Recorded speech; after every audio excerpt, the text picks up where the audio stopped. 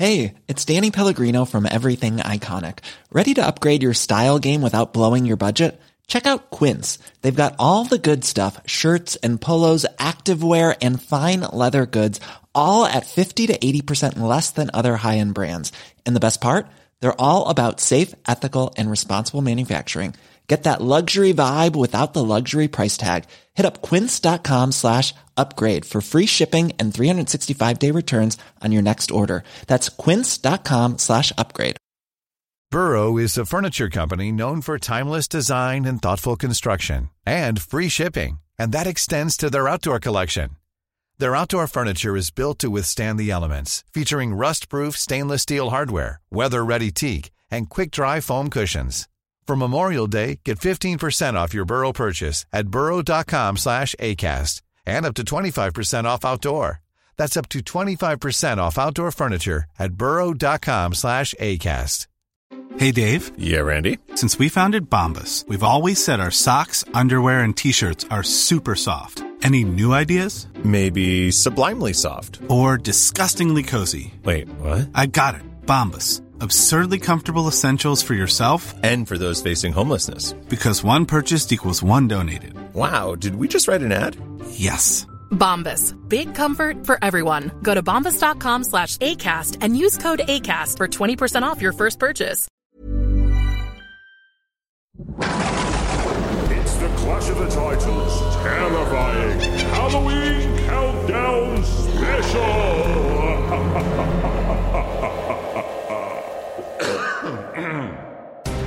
Hello and welcome to Clash of the Titles, the podcast that sees two movies with something in common go head-to-head to see which one does it better, and welcome to part 2, and indeed, the finale of our Halloween Countdown series.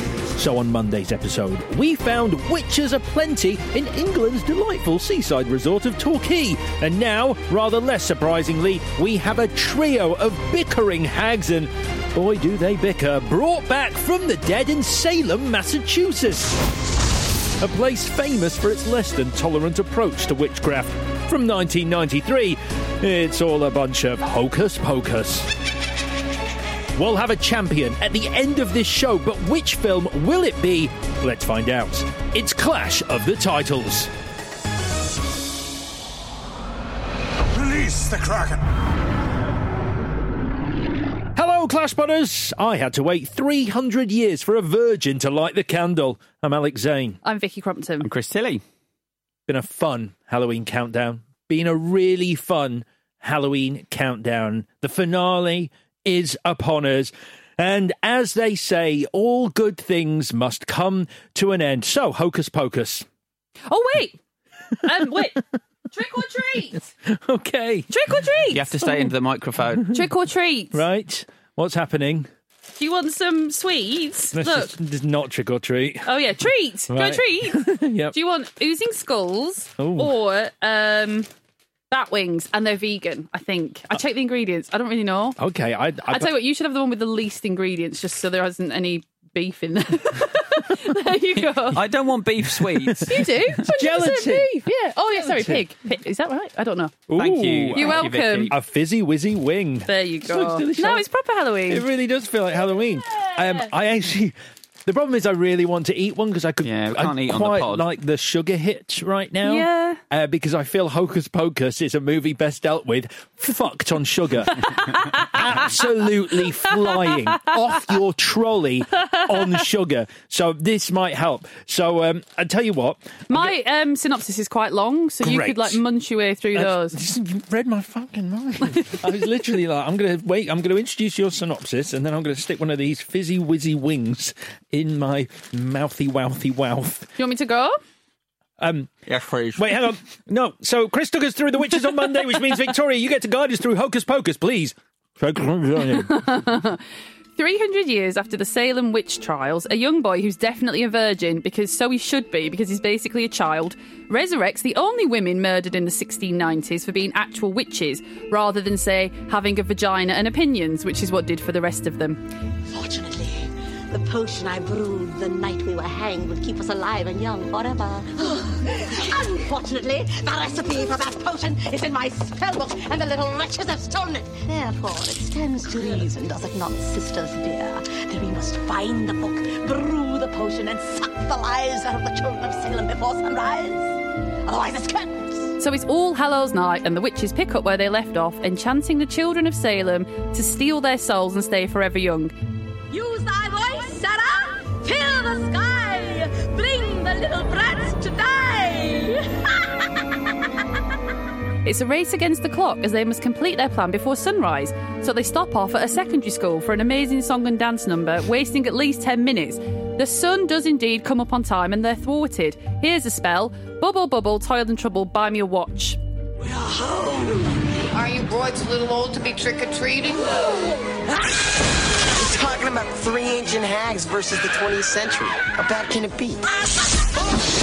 Now they're digging up old friends What a stench! and running amok, Amok. looking for the one thing they miss most. Who stayed for supper? I'm not hungry. But we are. Only one boy has the power to stop them Prepare to die again! You have no powers here, you fool! before all Salem falls under their spell. Hello, you!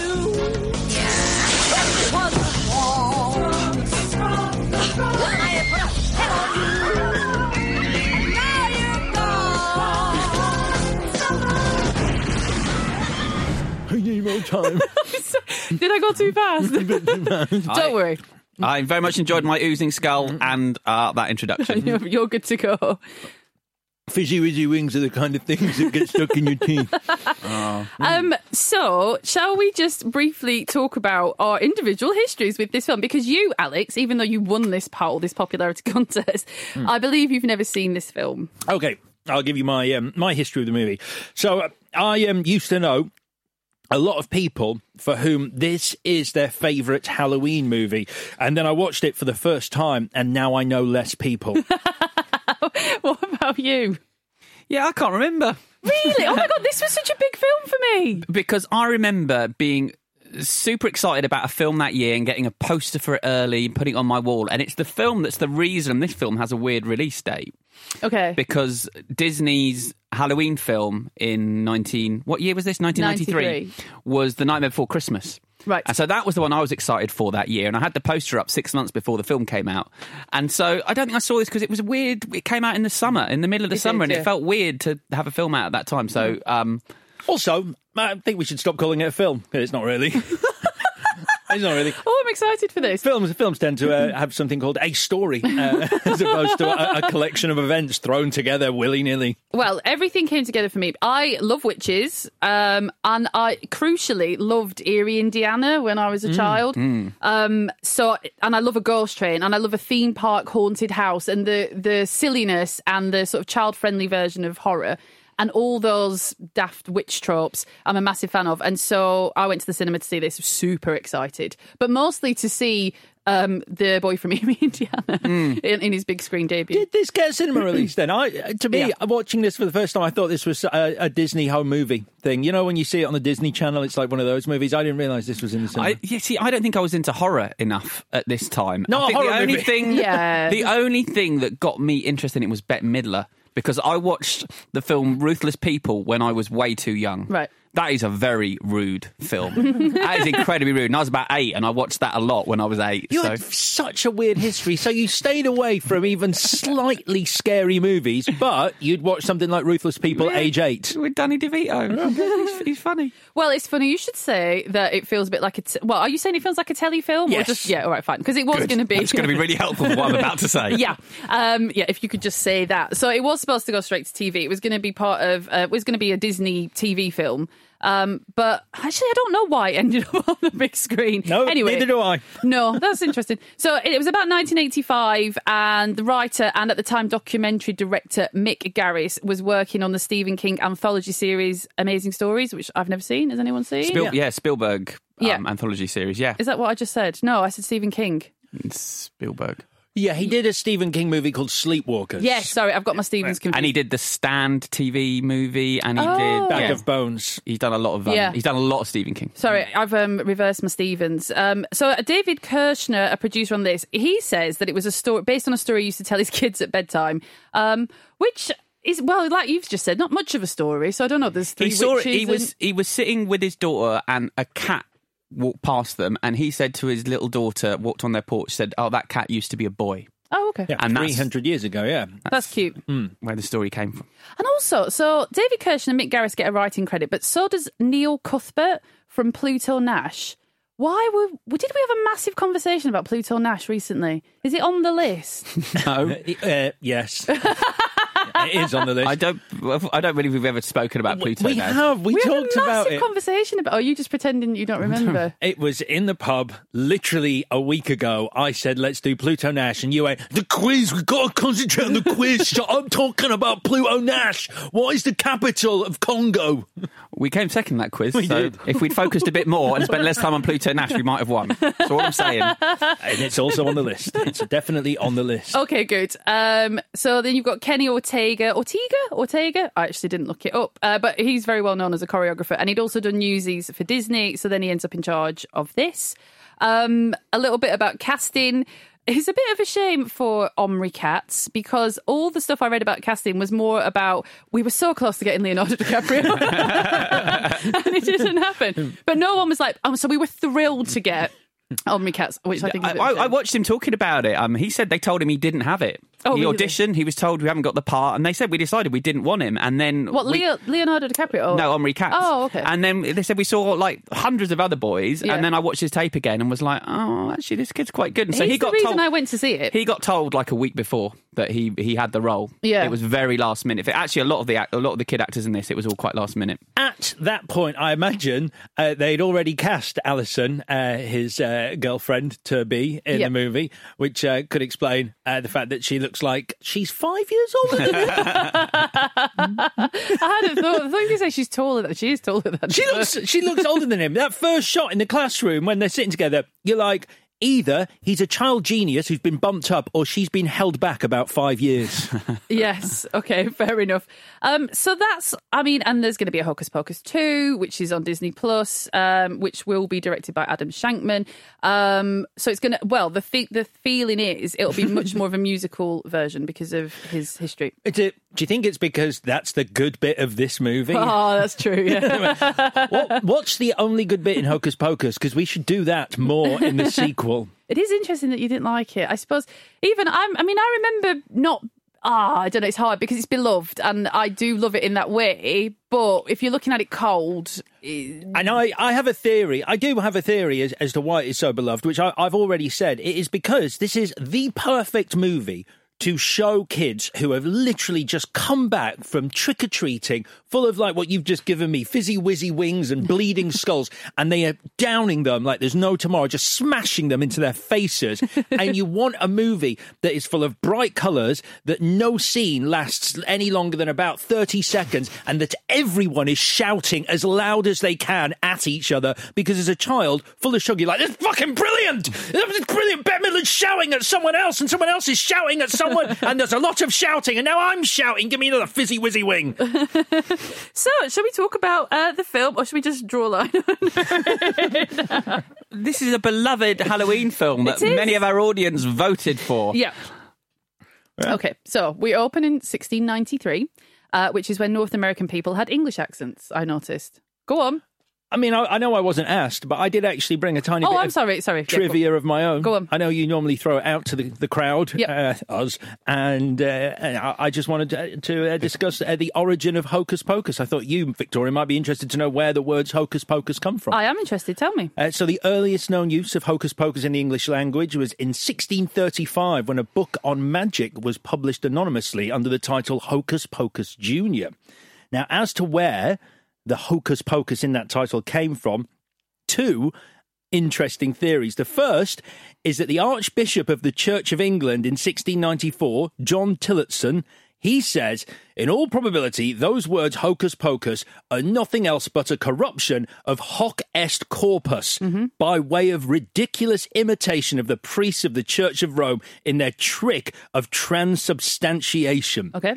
I didn't know about the Church of England. Basically, don't believe that bread is the body of Christ and wine is the blood of Christ, like Catholics do. So that was a big sticking point. He was having a right pop at them, going that hoc est corpus is where hocus pocus comes from because it's all nonsense. Okay, but even better than that, which I think you'll like, is others believe it's about a Norse magician who in folklore is called Ocus Bocus. And I like to believe it comes from Ocus Bocus. Excellent.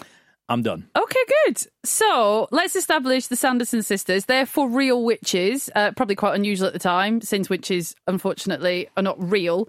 They suck the life out of poor Emily Binks, but they do look good on it, so I kind of get it. And so their characters, it is a bit difficult. So Sarah Jessica Parker is Sarah, and she's the silly one, but she's got her tits out a bit. Kathy Najimy is Mary. She's also silly, but is listened to a bit more by their, I assume, older sister, Winifred, who is the very, very good Bette Midler. Shall we address this major problem right now? Go on.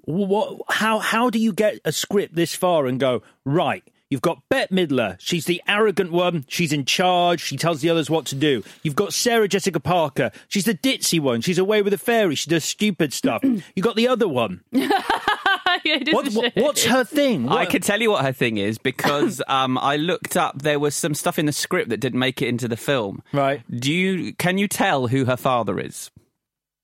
The actress or the witch? The character. They've got different fathers, the idea is. Okay. So Sarah Jessica Parker's character, her father was the village idiot. Okay. That's why she's like that. You're not going to guess this, so I will tell you. No. Her father is supposed to be a bloodhound. What? Her father was a dog, and so that's why she's good at sniffing children. And the stuff she's doing with her mouth and she scratches herself, she's supposed to be acting like a dog. Oh, I did wonder, because she has like a sideways lip. The sideways mouth thing is supposed to be her like doing an impression of a bloodhound. Because it's so distracting. But it's not explained. Yeah. And she's talking about it in behind-the-scenes interviews. So, well, I'm obviously a dog, and that's like... No, it's not. It's not obvious. It's not obvious, Kathy. Let's go back to explaining what the word obviously means, Kathy. Do you know, it would have been so much simpler if you'd had Bette Midler, the angry, shouty boss, the stupid ditzy one in Sarah Jessica Parker, and then the deadpan thicko who's just like, what? What have I done wrong? And it would work. Then you'd understand the dynamics. It'd be like the Three Stooges. I think it is an issue having two of them be stupid. Yeah. The two of them, the characters, one of them has to be not stupid, just to be something else. No, you just need stupid in a different way, not both of them being sort of like, it makes no sense. Well, with Sarah, it's the idea is that she's very sexual. Although she's stupid, she's the most evil of the lot because she's isn't calculating. She hasn't learned to be evil. It naturally comes to her to want to lure children away with sweets and sexuality. Yep. Kathy Najimy, though, nearly didn't take the role. I read this. Is this true? Yes, because I've seen her talk about it on a chat show. Go on, tell me. Did she use the word obviously? She said she was worried about perpetuating myths of witches being evil and ugly, and she didn't want to do that because not all witches are like that. And also they're not real. I guess a lot of women do. I lived opposite a white witch when I was at uni. She believed she was a witch, so I think some women do believe they're witches, and she didn't want to offend those witch ladies. Yeah, I mean, we can get into this for a minute if you like, since Alex is just going to slate Hocus Pocus for 20 minutes. I'm not. There is stuff I like. That's a lie. Why did I lie? Just for parity, I suppose.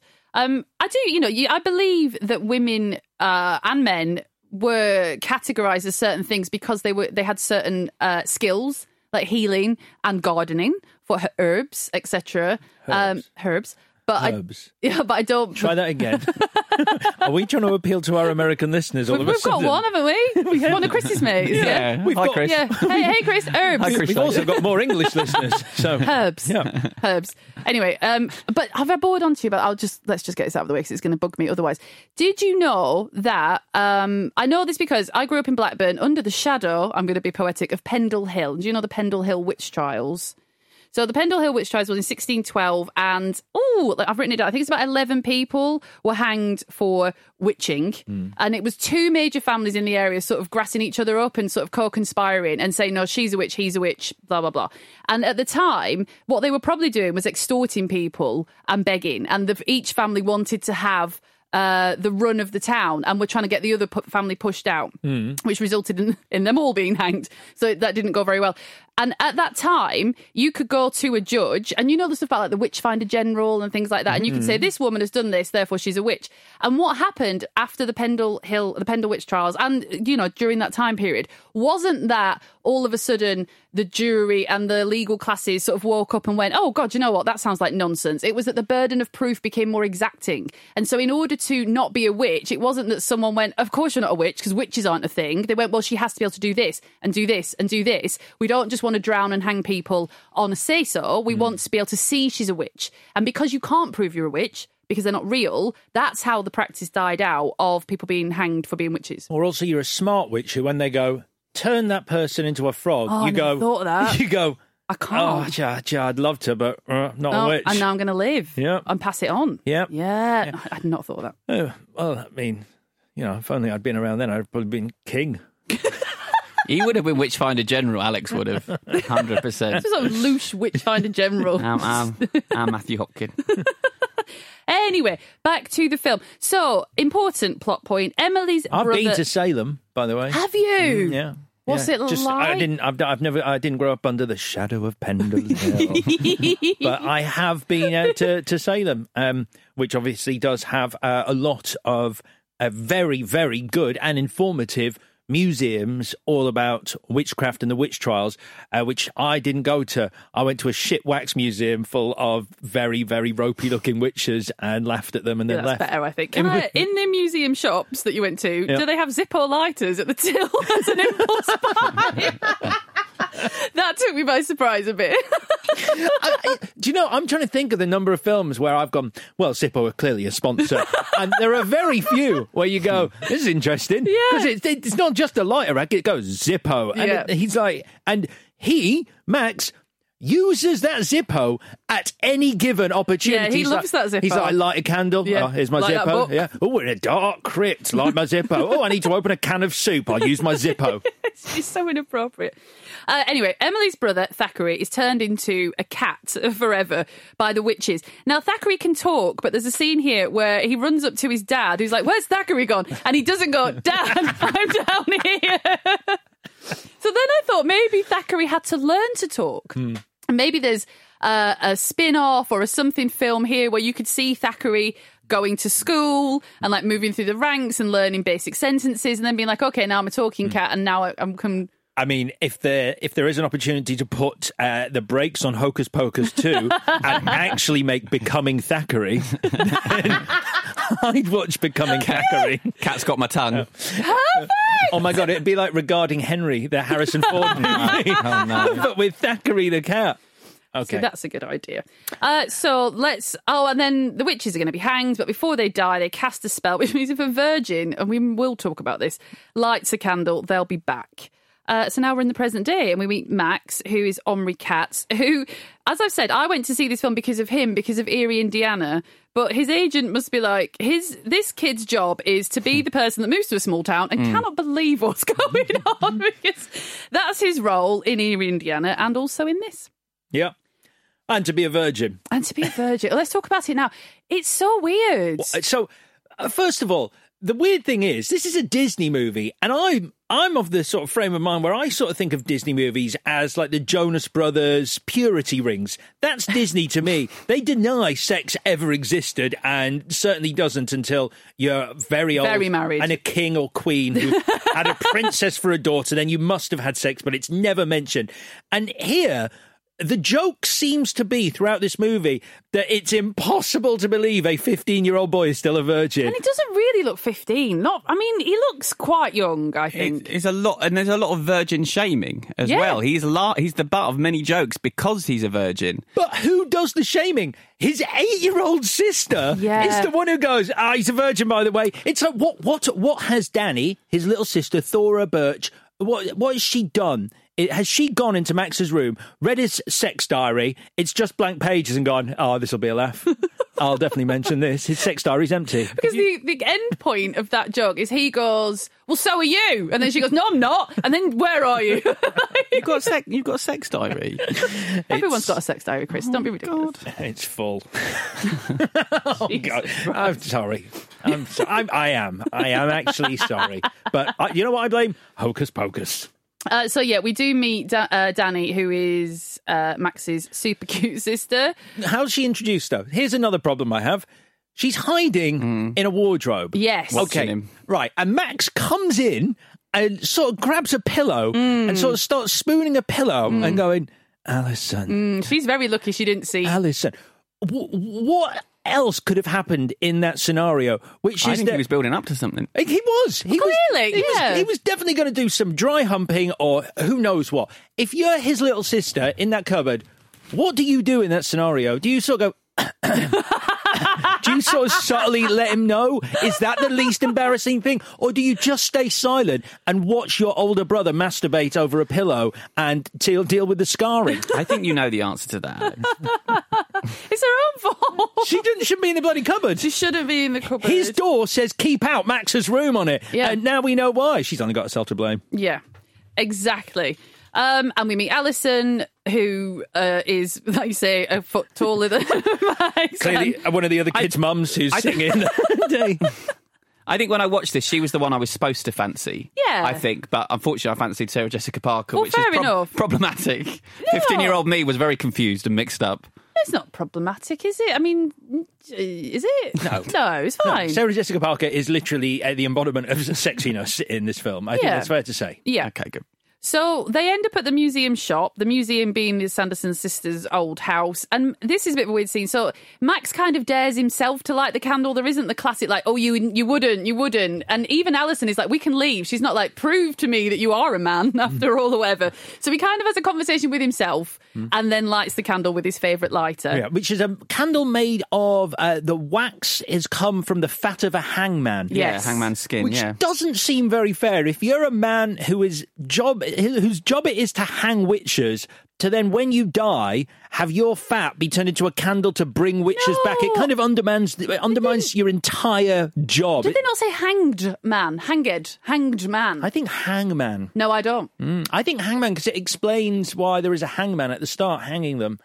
Well, they have to have a hangman. You're not going to step off yourself, are you? Oh, what, the scaffold's here? No, save yourself the trouble. If you don't step off, it proves you're not a witch. Well, I can't. I don't know. I'm not going to step off. I feel like here it's literally the book from The Evil Dead as well. Did you not think? It's the Necronomicon. Yeah. We'll just steal that. Give it a noise, give it a sound. You need some reciprocation of the love Bette Midler shows that book. Like, it just sort of opens an eye and floats at her. I think it should go like, prrr, prrr. Like, make it an affectionate relationship. Before he lights the candle, though, he does say, oh, come on, it's just a bunch of hocus pocus. Great. Get that in there. Gotta like it. Yeah, Gotta like I it. do like that. Gotta have the title in the film. And so the plot, such as it is established that the witches are back and they want to catch some kids to live forever, I think, or to live longer than the short amount of time they'll have because they've got to beat they'll the sunrise. cease to exist if they don't use the spell book, brew a potion and drink it before sunrise. Yeah, before sunrise. And yet, no real sense of urgency. No rush. There's no sense of urgency about what they do. There's a ticking clock, but they don't seem to be able to hear it. Even though they're the ones who point it out. They're the ones who go, we got till dawn, and they go, can I have a sing-song? I did, go on, what? No, and there's also no sense, there's no fear. Like, they're like, you know, they don't seem to realise it will all be over. They don't worry. I have a problem with them. Look, they want to have a sing-song and go and have a little dance with Gary Marshall. That's what that's the priorities. It's a shame there's not more of one of the characters says they're a bunch of witches in the 20th century. They've got no chance. And the one visual joke is that they won't step onto a tarmacked road. And that's funny. Like, it's a black river and tis firm. And that's really funny. But the only other time they seem so obviously at odds with the world around them is when they try and get on a bus. And the bus scene is brilliant for the way that, it's particularly Bette Midler in that scene, she's really good. But the letchiness of the bus driver is so peculiar. It is. It's 100% agree. It's completely off that scene, and it could just be exercise. He even says, "You girls are giving me a fever," which doesn't make any sense. It doesn't fit with Halloween. Isn't something you say to people when you fancy them. Hubble bubble, I'm in trouble. Perfect. Thank you. But he does say that. He does say that. Oh, does he? Does he? Oh, well, that's great, because that makes more sense than "you girls are giving me a fever." There's another scene where they are at odds with the modern world, and peculiar. It's when they're in a kitchen. Bette Midler wanders into the devil's kitchen when they are invited into his home in another very strange sequence where the guy dressed as the devil goes, "Come on in. Oh, yeah. My wife's watching TV, but I'll invite 3 strange women into my home." Cool. He's the devil. Right, but he's not the devil. He's a guy dressed as the devil. Anyway, in that sequence, Bette Midler goes into the kitchen and picks up a wooden mallet and goes, "Oh, a torture chamber." And you're like, you would have seen a mallet in 1665. Like, that is one of the things you would have seen. Knives, kitchen utensils, they were around. Don't they think he's the devil? They do, yeah. They think he's And the they devil. say, she reveals earlier in the film that she's been to hell. Therefore, she has met the devil. Therefore, the devil must look like Gary Marshall. I don't have a problem with them thinking he's the devil. I have a problem with an adult man going, "Yeah, come on in. My wife's watching TV, but let's have a dance in our living room." And also, I felt their shame when the wife is like, "Right, that's enough, get out." I was like, "Oh God, I'm dying for you." She calls Sarah tart face. Tart face, yeah. Oh, no, I've just remembered, this is quite funny. She comes down the stairs, she's like, "I've lost 5 pounds." That's strange. It's just, it doesn't, it's odd. It's odd. Like, it's stunt casting to have Penny Marshall and Gary Marshall acting together for the first time in like 20 years on screen. But are they that big a deal?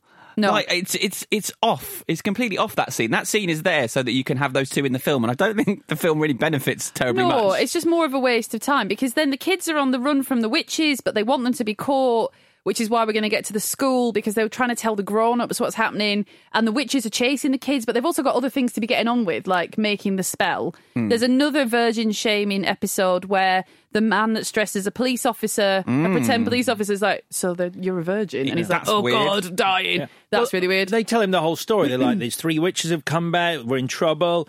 And the only thing he asks is, he goes, "So, is it true? Are you a virgin?" And then his little sister pipes up and goes, "It is, yeah, he's a virgin." She doesn't miss a trick to beat him with that stick in this film. Or that birch. Oh, nice. Very nice. Were you guys allowed to trick or treat when you were kids? Yep. Yes, we were. Were you not? No, my mum said it's begging, so don't. That was it. Oh, do you know what? I thought it was because you grew up in Croydon.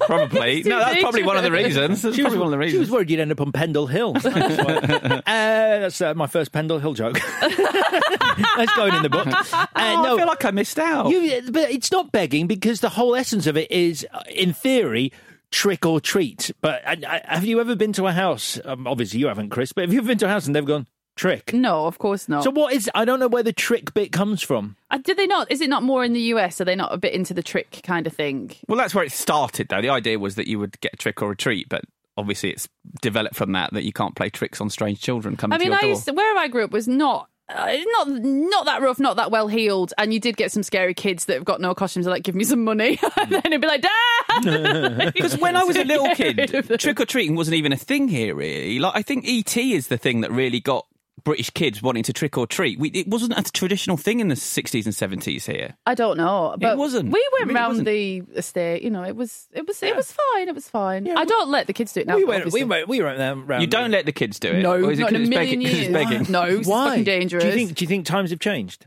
That sounds like a very leading question. No, I'm just interested, because there's a wood near my house which I used to play in as a kid, and now I sometimes go, probably not going to walk through that as an adult. Yeah. Because probably scary people in there.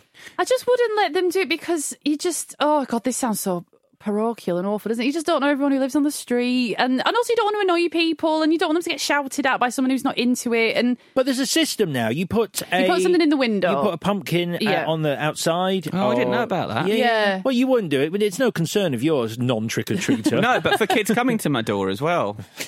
Whoa. Did anybody else feel that? That was so weird. I did as well, and I don't know why, because it was fine. Yeah. There shouldn't have been anything wrong with that. I turn the lights off and pretend I'm not in. That's how I deal with Halloween night. Yeah, because you're scared. I don't want to give away sweets. Oh, right. Okay, so you don't combine the two. You don't put a pumpkin on the porch and then turn the lights out and pretend you're not in and watch the kids approach. Really confused. Crying outside. Trick. Yeah. So, I just want to say I'd massively forgotten the part of this film, just before we talk about the musical part, where the kids trick the witches into a kiln via a French vocal test. Did anybody else remember that? I was like, what's going on? By this point, I was so dulled to the insanity of this movie and the fact that nothing really makes sense and things are just thrown in willy-nilly. A French test luring witches into a kiln who can be burnt to death and then recreate themselves through absolutely no information contained within the movie. Yeah. It's fine. It's fine. I was numb by this point. Okay, we'll talk about the musical after a short break. How would you like to look 5 years younger? In a clinical study, people that had volume added with Juvederm Voluma XC in the cheeks perceived themselves as looking 5 years younger at 6 months after treatment. Look younger, feel like you. Add volume for lift and contour in the cheeks with Juvederm Voluma XC. Reverse signs of aging by adding volume to smooth laugh lines with Juvederm Volure XC. For important safety information and to find a licensed specialist, visit Juvederm.com. That's JUVEDERM.com. Not for people with severe allergic reactions, allergies to lidocaine, or the proteins used in Juvederm. Common side effects include injection site redness, swelling, pain, tenderness, firmness, lumps, bumps, bruising, discoloration, or itching. There's a risk of unintentional injection into a blood vessel, which can cause vision abnormalities, blindness, stroke, temporary scabs, or scarring. Talk to a licensed specialist to find out if it's right for you. This Mother's Day, celebrate the extraordinary women in your life with a heartfelt gift from Blue Nile. Whether it's for your mom, a mother figure, or yourself as a mom, find that perfect piece to express your love and appreciation. Explore Blue Nile's exquisite pearls and mesmerizing gemstones that she's sure to love. Enjoy fast shipping options like guaranteed free shipping and returns. Make this Mother's Day unforgettable with a piece from Blue Nile. Right now, get up to 50% off at BlueNile.com. That's BlueNile.com. Wow. Nice. Yeah. What you're hearing are the sounds of people everywhere putting on Bombas socks, underwear, and T-shirts made from absurdly soft materials that feel like plush clouds. Yeah, that plush. And the best part? For every item you purchase, Bombas donates another to someone facing homelessness. Bombas. Big comfort for everyone. Go to bombas.com/ACAST and use code ACAST for 20% off your first purchase. That's bombas.com/ACAST. Code ACAST. There's never been a faster or easier way to start your weight loss journey than with PlushCare. PlushCare accepts most insurance plans and gives you online access to board-certified physicians who can prescribe FDA-approved weight loss medications like Wegovy and Zepbound for those who qualify. Take charge of your health and speak with a board-certified physician about a weight loss plan that's right for you. Get started today at plushcare.com/weight-loss. That's plushcare.com/weight-loss. plushcare.com/weight-loss. So the sing-along is clearly from a different script pass. I don't know, like it's head and shoulders above a lot of other stuff. I imagine it's how much it costs to get Bette Midler to do a song in your movie and how much they could afford for her to do songs. Do you think? I always like to think she's like, let me sing. Like, no, Bette Midler, you can't. She's like, please let me, because everyone's going to love it. And then she does, and they're like, oh, why don't we just do 90 minutes of this? That's what they should have done. If they filmed that scene last, more fool them. They should have opened with that and gone, we should replace the French cassette in the kiln scene with another fucking song. You can lose that. Wind Beneath My Wings. That wouldn't work.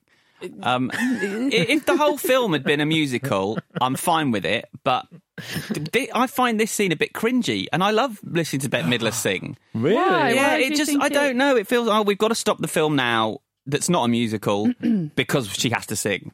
And I just find it a bit cringeworthy. If the whole film had been like that, I don't think I would have had a problem with it. Well, you'll love Hocus Pocus 2 coming to Disney Plus at soon. Yeah. With the short film Becoming Thackeray just before. Copyright Vicky Crumpton. Title by Alex Zane. So the kids think the witches they've perished. And they just go to sleep. I mean, when you say it like that, it sounds stupid. It's been a long night. It's been a long night. Why are there none of them tied? It's about 5 a.m. at this point as well. But it's just that at what point do you curl up in a blanket? Like, at what point? Why would he he's a very confident young man. He is, yeah. I have a theory that Max Dennison is a bit of a wrong-un in this movie, because the minute he gets his hand on the zipper, he's like, fucking awesome. I've got a fucking lighter now. And then there's a bit later on when he's fighting with, I know what you're with William Butcherson, the good zombie. Yeah. Fight with him. He's got a fucking knife on him from somewhere. Max pulls out a knife and tries to have the zombie with it. It's like, this kid is a lighter, a knife. He is a bad person. Yeah. He's trouble. Alison should not be curling up with him. There is a bit as well, at some point in the school, he's frustrated that something hasn't gone his way, and he kicks a bin really hard. And it's such a man gesture, like, oh, fuck this, like, kick a bin. And it's like, no. You can't. You're supposed to be like. I love the fact that they're like, you California kid. You don't know how it works around here, and that is signalled by he's wearing a tie-dye t-shirt. That's an excellent part. So then it all sort of unravels a bit for me here. Apart from Alison, here, yeah, you're with it until this point. Okay, I kind of am. I mean, Alison wakes up. She's like, I should go home. And it's like, yes, you should go home because you've been out all night. You're supposed to be about 15. No one knows where you are. You should go home. But when she wakes up, at first I was like, oh, it's daylight. It looks like daylight. But then they get round that by going, oh, it's 5 o'clock in the morning. So the sun hasn't come up yet. Yeah, she says I should go home. And you know what Max says? Should you? Oh, he does, doesn't he? Oh. He's like, maybe stick around, you know, because I don't want this virgin joke to go on too long. And you're in trouble now, so you might as well, I get that. And then it does get a little, but this bit does annoy me. So the witches have their portion and all will be well. And Sarah Jessica Parker has bewitched the children. So it's like everything's gone brilliantly for them. She sings a song. Yeah. Called Come Little Children. Yes. And that is written by James Horner. Really? 7th appearance in a Clash film. He didn't do the score for the film, but he came in to do a couple of songs, and including that one. Just add that in because we love a bit of Horner on this show. We do. But Winifred really wants Danny to be the child that she steals the life essence from, because Danny was rude to her, basically. Oh, that's right. She calls her old, I think, or she says, oh, she's ugly, or something. Or a hag, an ugly hag. Just cusses her. Yeah. And so Winifred gambles everything, basically, on getting Danny rather than the hundreds of other children. Thousands, the whole town of children are standing outside. Waiting, actually, take my life force. Reach out with your hand and grab one of them. And also, you could do that and then settle your score with Danny. So I kind of admire that kind of sort of idiotic stubbornness, but really priorities. Like, it doesn't really make sense. Then there's the bit that you're going to die in an hour. An hour. Yeah. Yeah. So there's the false sunrise joke, such as it is with the headlights, which is quite fun. It gives the three witches a chance to fall around and sort of the interview with the vampire second mention to pretend to be burned by the sun. And then we're running down the clock, basically, in a graveyard again. I have a problem with this as well. I mean, I don't mind a little bit of wire work, but I find it troubling that you've set your climax where 3 of your cast sort of are suspended and the rest of them are on the ground, and it's like a flyby. It's very strange. So they're in a graveyard and the witches can't stand on the ground, so they're sort of up in the air and you're down on the ground, and there's feels very disparate between the threat and you. It's strange. Yeah. And the wire work's not that good. I mean, if you wanted to watch 3 capable actresses looking quite uncomfortable for the final act of your movie, then well done, because that's what happens. None of them look happy on those brooms at all. That's true. A nice, quite a neat resolution of the arc, such as it is, between Max and Danny, which is he drinks the potion, so Winifred will have to take him, and that kind of resolves whatever issues Max has had with his little sister about, he's mean to her about wanting to go trick-or-treating and all the rest of it. Although, to be fair, now that we've spoken about it in length about her shaming him, maybe they just shouldn't get on. I don't know. There's no love lost. Like, she is quite mean to him. Who knows? And then time just runs out, and that's it. And Bette Midler turns into a statue. Yeah, so daylight savings is the solution. So why does she turn into a statue? I don't know. She turns into a statue not because of Dawn, but because she suddenly realises she's standing in the graveyard. Oh, is that it? I think so, because the others explode in the air, but she turns to stone first. So it must be because she suddenly realises, oops, I'm standing in a graveyard. That was always going to happen because I've been hovering above a graveyard for about 20 minutes now. So what are the chances? High are the chances this was going to happen? Yeah. Thackeray then turns back into a boy, and we turns into a Force ghost from Star Wars. Yeah, and then we bookend the film with a little bit more virgin shaming. The last line, I'll just read it to you. I had to wait 300 years for a virgin to light a candle. End. That's it. The film cannot let that go. Doesn't he call him an airhead virgin? There is someone calls him an airhead virgin. Yeah. And that's... I mean, you're calling a kid who wanders around the town with a knife and a Zippo an airhead virgin. It's a mistake. I mean, you're winding him up. Something's going to happen. But it is just such a time portal. Like, I don't think that would happen today. I don't think. Well, one joke wouldn't hopefully get run into the ground as much. But the one joke that if it did would not be about a teenager's virginity. And maybe it was. Do you think it was funny because he's a boy and it's? I don't get you. If Max was a girl, that's all kinds of not good. Oh yeah, and you wouldn't do it. No, you wouldn't do it if it was Alison who was the virgin. I mean, there would be no jokes. It would be like, well, of course. Yeah. But at least he takes it in good humour because there is that point where he goes, do you know what? I'll get it tattooed on my forehead. And you don't need to do that. You just need your little sister around the whole time going, there he is, virgin. Well, I was 15 when this film came out. I definitely knew what a virgin was because I definitely was one.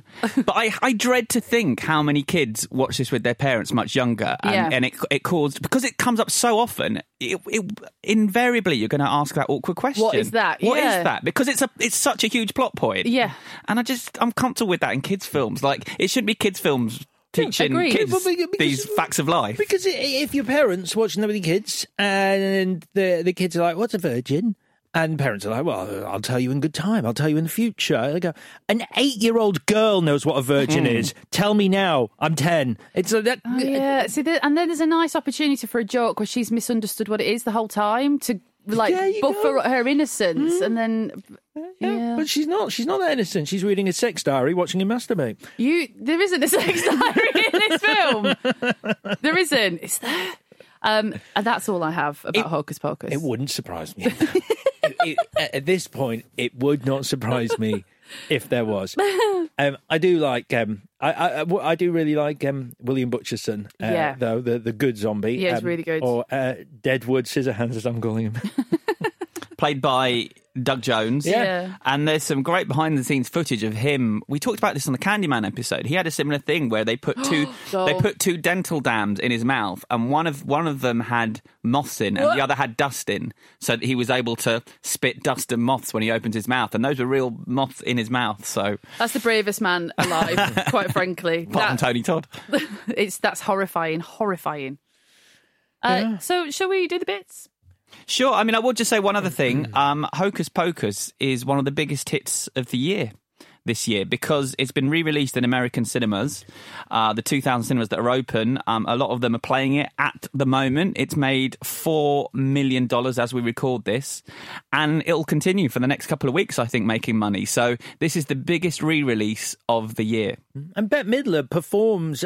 She did a tour where she performed I Put a Spell on You, dressed as Winifred the Witch. I mean, like, you talk about cult and classic, and at least one of those words is appropriate to this movie. And they're having some kind of reunion. They're doing a lot of cast reunions online at the moment. They're having some kind of reunion the day this podcast drops, the day before or after. So I think because they heard that we were doing this, I think they wanted to. I saw some photographs from a cast reunion already. And I think there was, I'm guessing, and I'm not saying this is what happened, but the first picture, so it's on someone's Insta, it's like a really clear shot of the cast, and it's like Thora Birch and what's she called? Vanessa, can't remember her last name. Vanessa Shaw. And they all look really good and really happy to see each other. And then the quality just gets gradually worse and worse and worse. And it's like, when you just had like too much to drink, it's like, let's have a photo! Bet!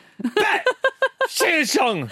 Do a funny song! No, because it's the bit that everyone fucking likes, so why don't you do a song? It's the only good bit of the movie. Do you funny song, then fuck off, Bet. And do you know the song Almost Unreal by Roxette from the movie Super Mario Brothers. I only know that it was meant to be in here because doesn't she sing? She lit the choruses. The choruses. I love when you do that hocus pocus to me. Yeah. I always thought when I watched Mario that there's not magic in Mario.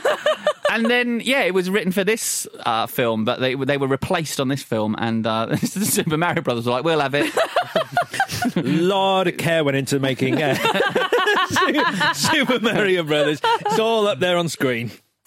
Right, so let's do the bits. Alex, of this film that you love so much, what was your best scene? And I do genuinely love this scene. I think it's brilliant, and I watched this movie with Nettie. It was one of her favourite movies as a kid. She was very unhappy with my questions afterwards, which consisted of, but why? Why was this one of your favourite movies? So your missus was as annoyed as our listeners might be who love this film. Yeah, she was. Her answer was she loved the theatricality of it and the performances. Yeah, agreed. And I was like, agreed, Nettie. I was like, that's interesting. The song is the good bit, Nettie, and the song is my best scene. It is the only good moment in this movie, but it is a very, very good moment, and I have watched it after watching the movie on YouTube just to enjoy it all over again. What about you? We got some anachronisms all over the place here, and I like one of the jokes. We also talk about liking the rule of three on this podcast. Broom, mop, vacuum cleaner. That really made me laugh when she flies out on the vacuum cleaner. Yeah, me too. Yeah, undoubtedly stolen from a cartoon from about 50 years ago, no doubt. I feel like I've seen that joke before. It's not a great joke. It's down as my favourite scene. So sorry, it's established. Bloody marvellous. Mine is also the song but also I don't like musicals, and I really like this, so it must be like top drawer. It has to be gold standard, because otherwise it's like, shush. Do you know why it's also good? It's because it's a spell, because she's putting a spell on the parents to keep dancing all night. And the look on their faces is perfect, especially Max's parents. Their dad is just like, this is the best thing that's ever happened to me. It's great. And that's another good bit where Danny meets her mum. And her mum is wearing the Madonna, like... conical bra? The conical bra thing. You can see Thora Birch is so good in this movie. You can see Thora sort of going, and her mum's response is, it's just Madonna. Yeah, but then Thora Birch, we've established she's quite sexually advanced, so I don't see why she's so surprised. Like, why have you got pointy tits, Mum? That would have been great. Nice tits. just that, if she'd gone, nice tits. I don't like that joke, though, because I feel like it completely dates your movie if you're going to base a joke on an outfit that someone's worn the year before, or 2 years before. Whereas calling a 15-year-old a virgin for 2 hours, that doesn't date it. Most valuable whatever, Chris. Oh, I said Angelica Houston last time. I'm going to say Bette Midler this time. Of course. It's a bit obvious, but I love watching her in anything and everything, and I think this film is much better whenever she's on screen. Yeah, I'm going to just have to say, because it's just to save my breath, me too. That's when she's mine. What about you? Do you know what? Because I think Bette Midler's fantastic. I think the prosthetics that they've done to her mouth really limit her facial expressions in this movie, so she doesn't sell some of the jokes as well. That was her decision as well. She helped design and create that. She wanted a little red mouth in the middle there, and she wanted the big teeth. That was all her. It reduces how expressive her face is, though, which I think undersells some of the jokes, so I don't think it was a wise decision. My MVW is Sarah Jessica Parker. I think she's the best of the witches for numerous reasons. I like her character. I think she's the funniest. And also, she is officially now going to be my Halloween costume this year. Oh, that's a good idea. So I shall be sitting in my flat dressed as Sarah Jessica Parker. I'll leave you with that image. Oh, no. One change. What would you change, Alex? One. That's so funny because I wrote a million things. Either make the witches scarier or make them more fearful of their upcoming demise. Make Thackeray's journey to banish the witches and be reunited with his dead sister the main storyline. If your final image and emotional kicker is going to be them journeying to the afterlife together, which is like, this was never the main story, was this the main story? Did I miss something here that now I'm supposed to be like, they're finally reunited? He mentions it once as a cat. So, yeah, but mainly, my main change is and I really do believe this, and I do think the movie would be better if they just let some jokes breathe.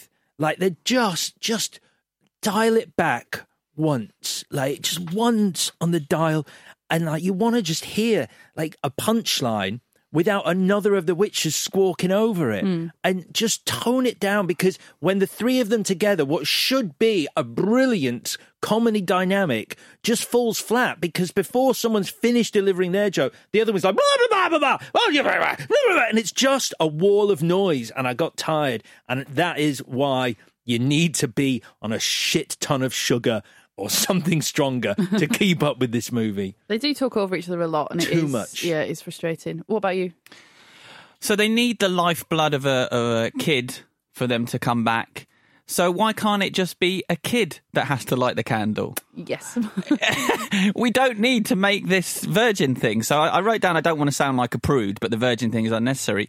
And it really is, because it just needs to be a kid. That's all you need to say. It's fine. And it's only in the 90s that children are allowed to handle lighters.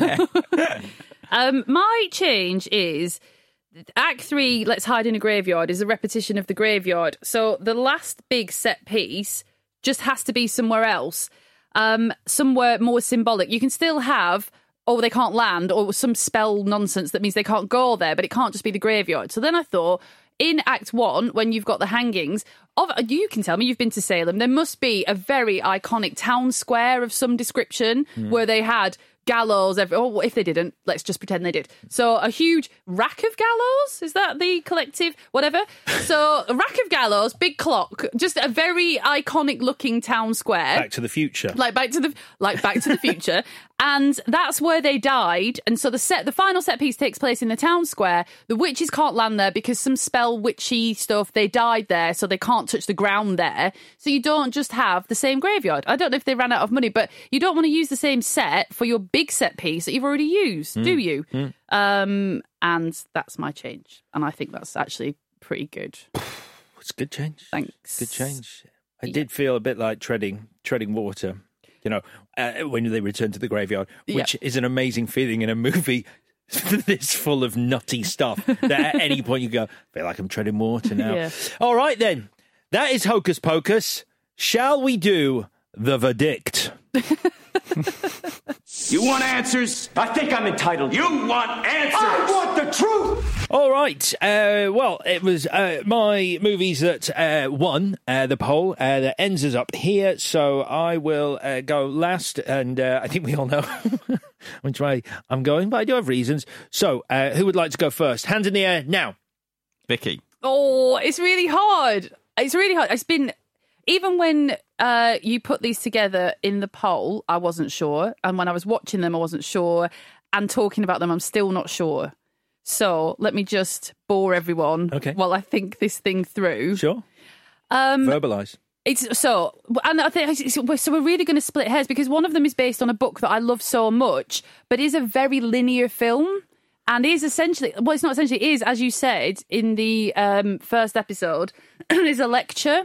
And also, a lot of the book depends on Luke just happening to be in the wrong place at the wrong time kind of thing, which I don't enjoy, but I love that book so much. But Hocus Pocus, I feel so much warmth towards, even though when I watched it, I was like, oh, it's not perfect. But because of... I don't know. I really don't know. Chris, do you want to step in? Yeah, please. Sure. Help me out.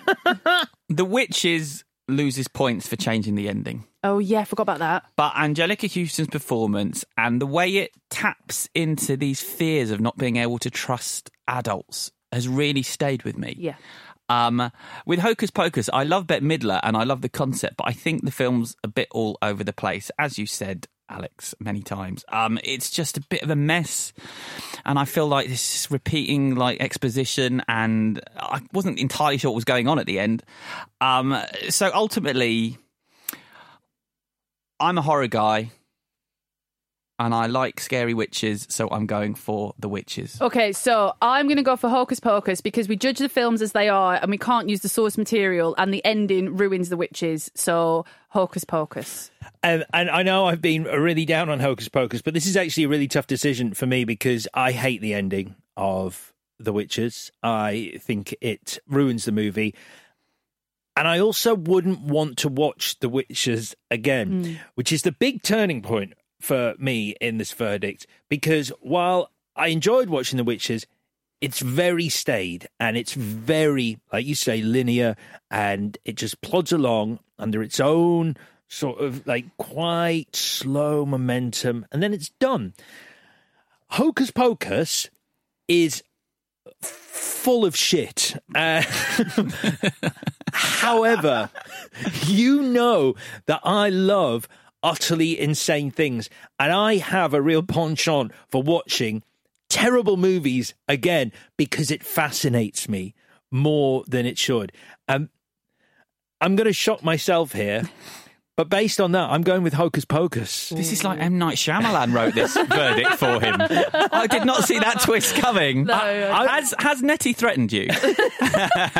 Because I can see myself dressed as Sarah Jessica Parker on Halloween, getting drunk and watching Hocus Pocus because it's mental. Yeah. It is a balmy movie, and I don't think I'd watch The Witches again, and I will watch Hocus Pocus again for that reason. So Hocus Pocus, despite everything... This is mental.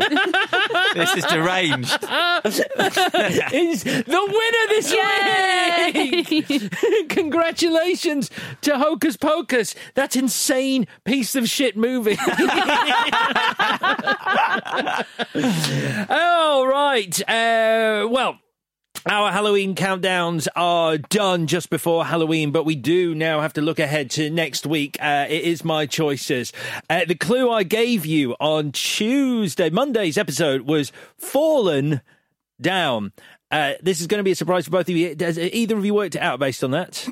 No. Falling Down. Fallen Down. Yeah, so the film is Falling Down. Fallen Down. She's guessing. Yeah, I know. Falling Down. It's like a window. And I'm going to guess, is one of them Falling Down? The Michael Douglas film.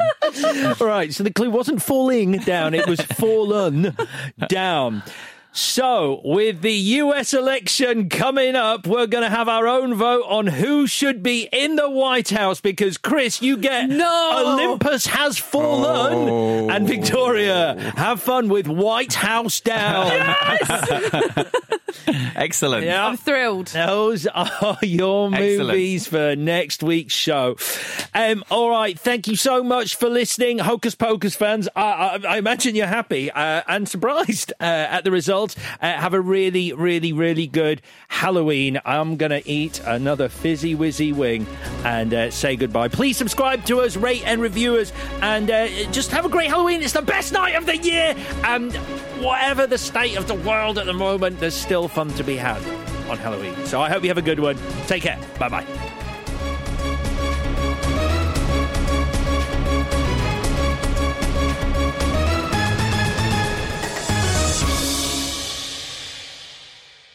This was a Stakhanov production and part of the Acast Creative Network.